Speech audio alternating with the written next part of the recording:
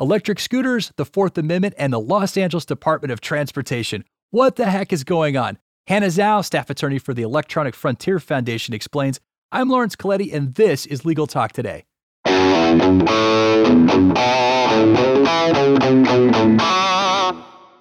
Hello, everyone. We have a fun show today. We're talking about scooters and your constitutional rights. And so I'm sure by now everyone has seen those little rental scooters around town that you can jump on for a quick little jaunt and leave them wherever you feel like in town. But before we get to that, I want to thank our sponsors for this show, NBI. And of course, that's short for the National Business Institute. Taught by experienced practitioners, NBI provides practical, skill-based CLE sources attorneys have trusted for more than 35 years. Discover what NBI has to offer at nbi-sems.com. That's NBI- meaning the minus sign, sems.com. All right, welcome to the show, Hannah. How are you doing? I'm doing well. Thank you so much for having me, Lawrence. Now, I know the Electronic Foundation is up in San Francisco, but you're out in the New York area. Whereabouts? I'm currently in Queens in New York. Excellent. Well, we've got a great show today. We're talking about government entities, and in this case, the Los Angeles Department of Transportation, tracking information about those electric scooter rental programs. And so they're keeping track of this travel data, and we'll get into the details of that later. But Hannah, I really enjoy these electric scooters. I use them in my travel plans, both in San Diego and when I fly home to our main Denver studios.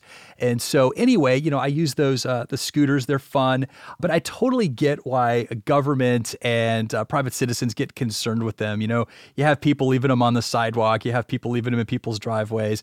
Some rude scooter drivers will drive really fast next to people too close.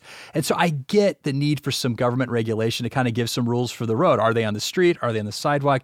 That kind of thing. But recently you all discovered an issue that you thought maybe went a little too far, and it has to do with the collection of this data, this transportation data. And so you joined a suit with the ACLU, and of course it's a case being brought by Greenberg Glusker, and there's a couple of plaintiffs there that are seeking redress. So Hannah, can you tell us a little bit about the history of this lawsuit and why you all decided to get involved? Of course. First, let me say we are very sympathetic to the need to regulate traffic and the headache that new vehicles can bring to both citizens and governmental agencies seeking to ensure that everyone can get to where they need to go. However, what we have here is something that is quite a bit different than that. This is a wholesale en masse collection of the entire movement data for all of these types of dockless vehicles. So what led to this lawsuit is that a while back, LADOT put up information on GitHub, which, as many folks know, is an open source software development website. And they put up this information about MDS, the Mobility Data Specification Program.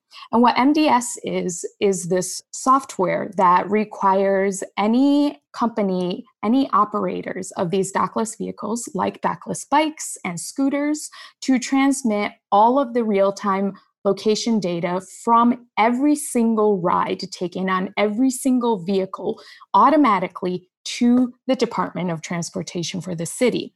Now, we learned about this, and EFF and ACLU and many other organizations had advocated against the program, although we learned about it and LADOT had put the information on GitHub after the pilot program had already started. But as a result of that advocacy, the California Legislative Council actually did issue a letter stating that the collection of the real-time movement data from these dockless vehicles like scooters without a court order or a warrant or a subpoena does violate CalEPCA, which is the California Electronic Communication Protection Act. And after this, Uber expressed interest and in fact did eventually file a lawsuit to challenge this requirement as it burdens Uber as an operator of these types of vehicles. And the ACLU and EFF worked together with Uber on that. But during that time, it became obvious, of course, that the interests of the scooter users differed somewhat from Uber's interest. And so that's what led to us filing this case. Just real quick, I have a follow-up. What specific redress were the plaintiffs looking for in the case? Well, first, we would like the court to declare that this en masse collection by LADOT violates the Fourth Amendment, as well as Article 1, Section 13 of the California Constitution, which is the state equivalent of the Fourth Amendment, and CalECPA. And we are also seeking to have our plaintiffs' location records destroyed and an injunction to stop the collection, storage, and preservation of the location data going forward. Additionally, we would like the court, because MDS violates the laws that we've invoked, we would like the court to prohibit LADOT from requiring compliance with this program as a prerequisite for giving a permit to the operators of these dockless vehicles. One of the things that was unclear to me was the type of data. So meaning, like, I understood that it means that the data being recorded at the start of the scooter trip, the end of the scooter trip, but was it also tracking everywhere that a rider may have gone in between? What was the nature of the data they were pulling? Yes, so the MDS is requiring the collection of not only the beginning and endpoints of each rental trip, but actually every single location point in between. And they require this in real time, which means the government official would have been able to see exactly the beginning of a scooter ride as it begins and every place it had gone to the very end of the trip, to the accuracy of a few feet. This is incredibly granular, and never before has the government ever been privy to this kind of information. And therefore, we don't think that it is necessary for any type of legitimate government purpose.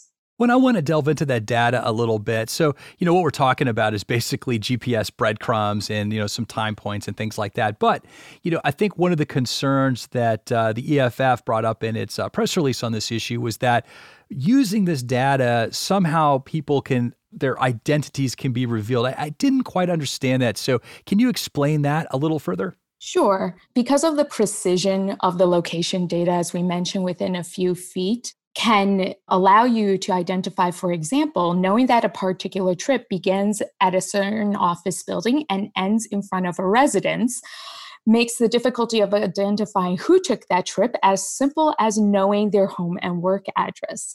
And importantly, this kind of data may also reveal why someone took a trip. For example, as I mentioned, we can identify a person from their home and work addresses. But what if you also see in between that scooter trip that they stopped at a family planning clinic?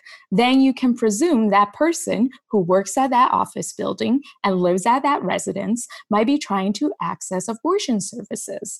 And additionally, what happens then is that they would have information regarding their life being known by the government, even without the government ever having specifically requested that information. Now, the other thing is that you can cross-reference this type of location data with a whole plethora of publicly available information. This includes where someone works, where someone lives, what kind of extracurriculars they participate in. And currently, this is incredibly relevant, as we know many individuals are participating in protests against police violence. So a single trip from a certain residence to a protest may result in the ability to identify who it was that participated in these protests and have the government have their hands on that information. Hannah, the Los Angeles Department of Transportation, as I understand it, were supposed to develop this report explaining the need for this information and why it was being used. Now, I understand they haven't done that. So can you tell us the story behind that report and who was requiring it? So originally, the California Legislative Council had, as I mentioned, had issued a statement that this would violate CalECPA. So the Los Angeles City Council responded by requesting that LADOT specify by February 25th, 2020, its reasons for collecting this program. Now, we're almost at 4 months after this deadline, and LADOT has submitted nothing. It still hasn't articulated a operationally specific need for this data. So why they want this program specifically and what they are trying to do with the data. The only response they've mentioned is the generic justification of quote unquote experimenting with it when setting agency policy. Now, we don't know what experimentations they are talking about or what kind of agency policies they are talking about. And we really encourage you to question the LADOT on this. My next question is more so for the benefit of the non-attorneys, Hannah. I know you're the staff attorney for the EFF, and you said that this is a Fourth Amendment violation in one of the articles that I read in my research here. And so everyone knows that cell phone, when you carry it around, and that's how a lot of people interact with these scooter services. Everyone knows that that cell phone is being tracked or pinged off a cell tower, and that if they use a mapping app, that information is being exchanged with their network service provider. And so can you walk us through a little bit why this gathering information violates the Fourth Amendment versus the same information that's being gathered by your private cell phone carrier? Of course, the Fourth Amendment and CalECPA protects us from the government, not companies. Unfortunately, neither of those legal sources allow us to challenge the actions of private companies. So it is true that private companies, your cell phone companies, or the operators of these scooters could be collecting this data.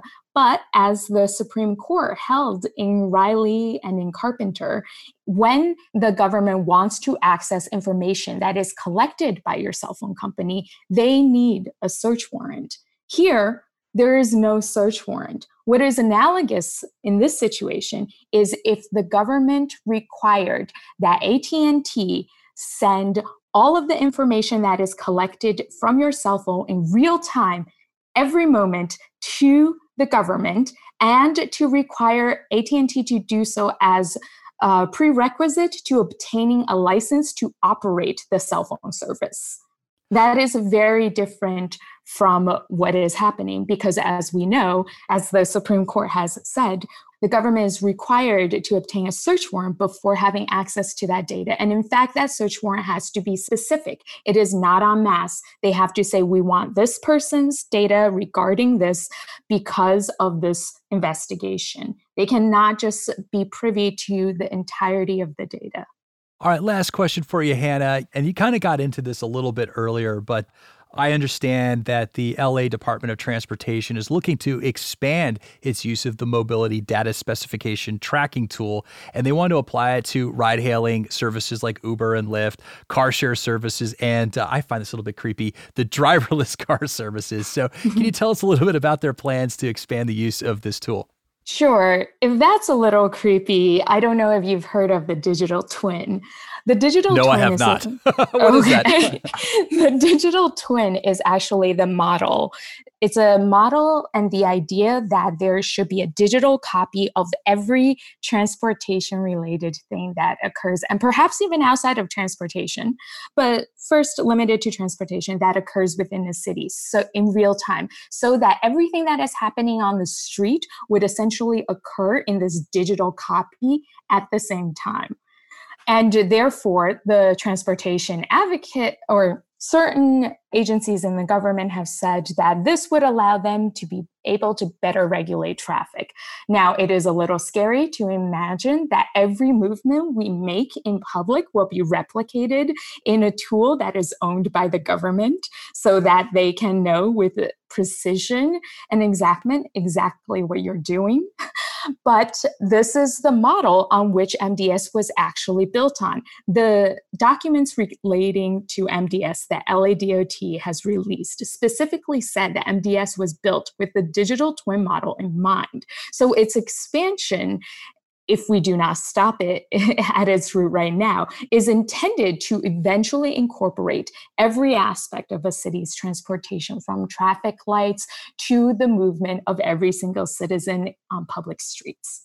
Well, Hannah, I know what I'm going to start having some nightmares about. So, well, listen, thank you so much for joining us. I really appreciate it. No problem. Thank you so much for having me. And thank you, listeners, for tuning in. We'll cite our sources for this episode on our website, LegalTalkNetwork.com. Once again, thank you to our sponsor, NBI, the National Business Institute, for making this program possible. This has been Legal Talk Today. I'm Lawrence Colletti. Have a great day, everybody. Thank you.